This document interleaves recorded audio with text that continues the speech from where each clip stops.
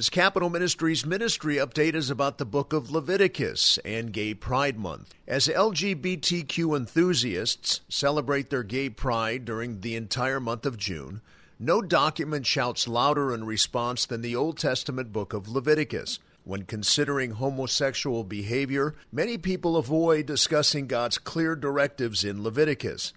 It makes them uncomfortable. And so this week we examine what God says about marriage, homosexuality, and deviant sexual behavior in the Bible study, the book of Leviticus and Gay Pride Month. By way of introduction, a simple, sobering observation is worth making. In the time of God's giving of the Torah, wherein the Old Testament book of Leviticus exists, surrounding the set-apart by God Hebrews were the permissive Canaanites. The permissive Canaanites practiced same-sex marriage. Query: do you know any Canaanites today? How about Jewish folks? That simple reality, the fact that one is extinct and the other is not, serves to illustrate the huge error that any and every society makes when allowing sexual predilection to determine who has the privilege to be awarded marital status in a given culture. The Bible uses the word simpleton to describe a naive person who is easily misled, one who believes every word he hears. The simpleton is in contrast to the prudent man who is astute, perceptive, and wise. Regarding the book of Leviticus, many are the simpletons, Proverbs 14:18, who advocate that quote-unquote love should be the sole basis for sanctioning the privilege of marriage. But if love is the reason for marriage, then how can our courts deny matrimony to a petitioner who loves her cat? Statistics bear out God's truth on this matter. Only marriage between one man and one woman creates societal synergy, stability, and sustenance. Make no mistake here, no other marriage definition affords such positive benefits to a culture. But this truth about marriage is nothing new. Leviticus underscored it thousands of years before our present regressive American social experimentation began. The creation of marriage and its definition is something God has already accomplished in the book of Genesis. Historically referred to as holy matrimony, marriage is a sacred union. Matrimony is the first institution God created. Defining marriage is not a responsibility God assigned to His institution of the state.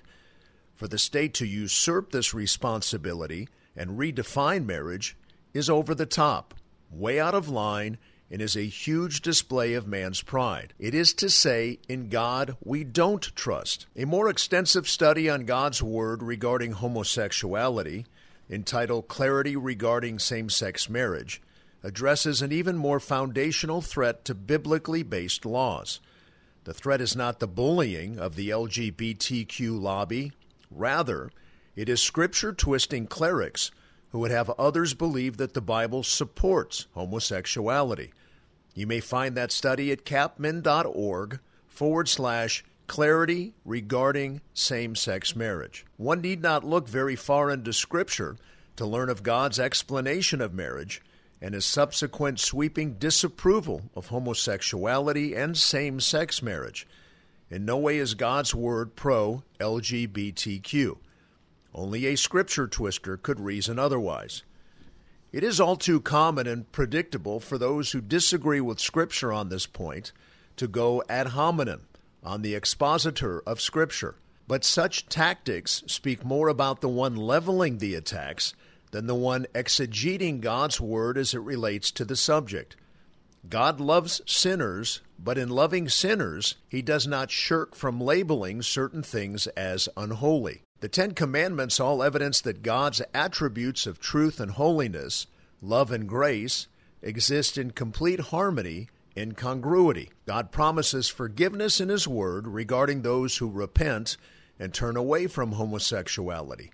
In 1 Corinthians 6:11 it states, "Such were some of you, but you were washed, but you were sanctified, but you were justified in the name of the Lord Jesus Christ and in the Spirit of our God."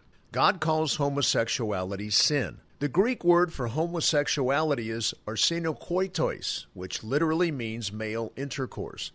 But at the same time, God is quick to forgive the sinner who repents of his or her sin, such is the position of this expositor.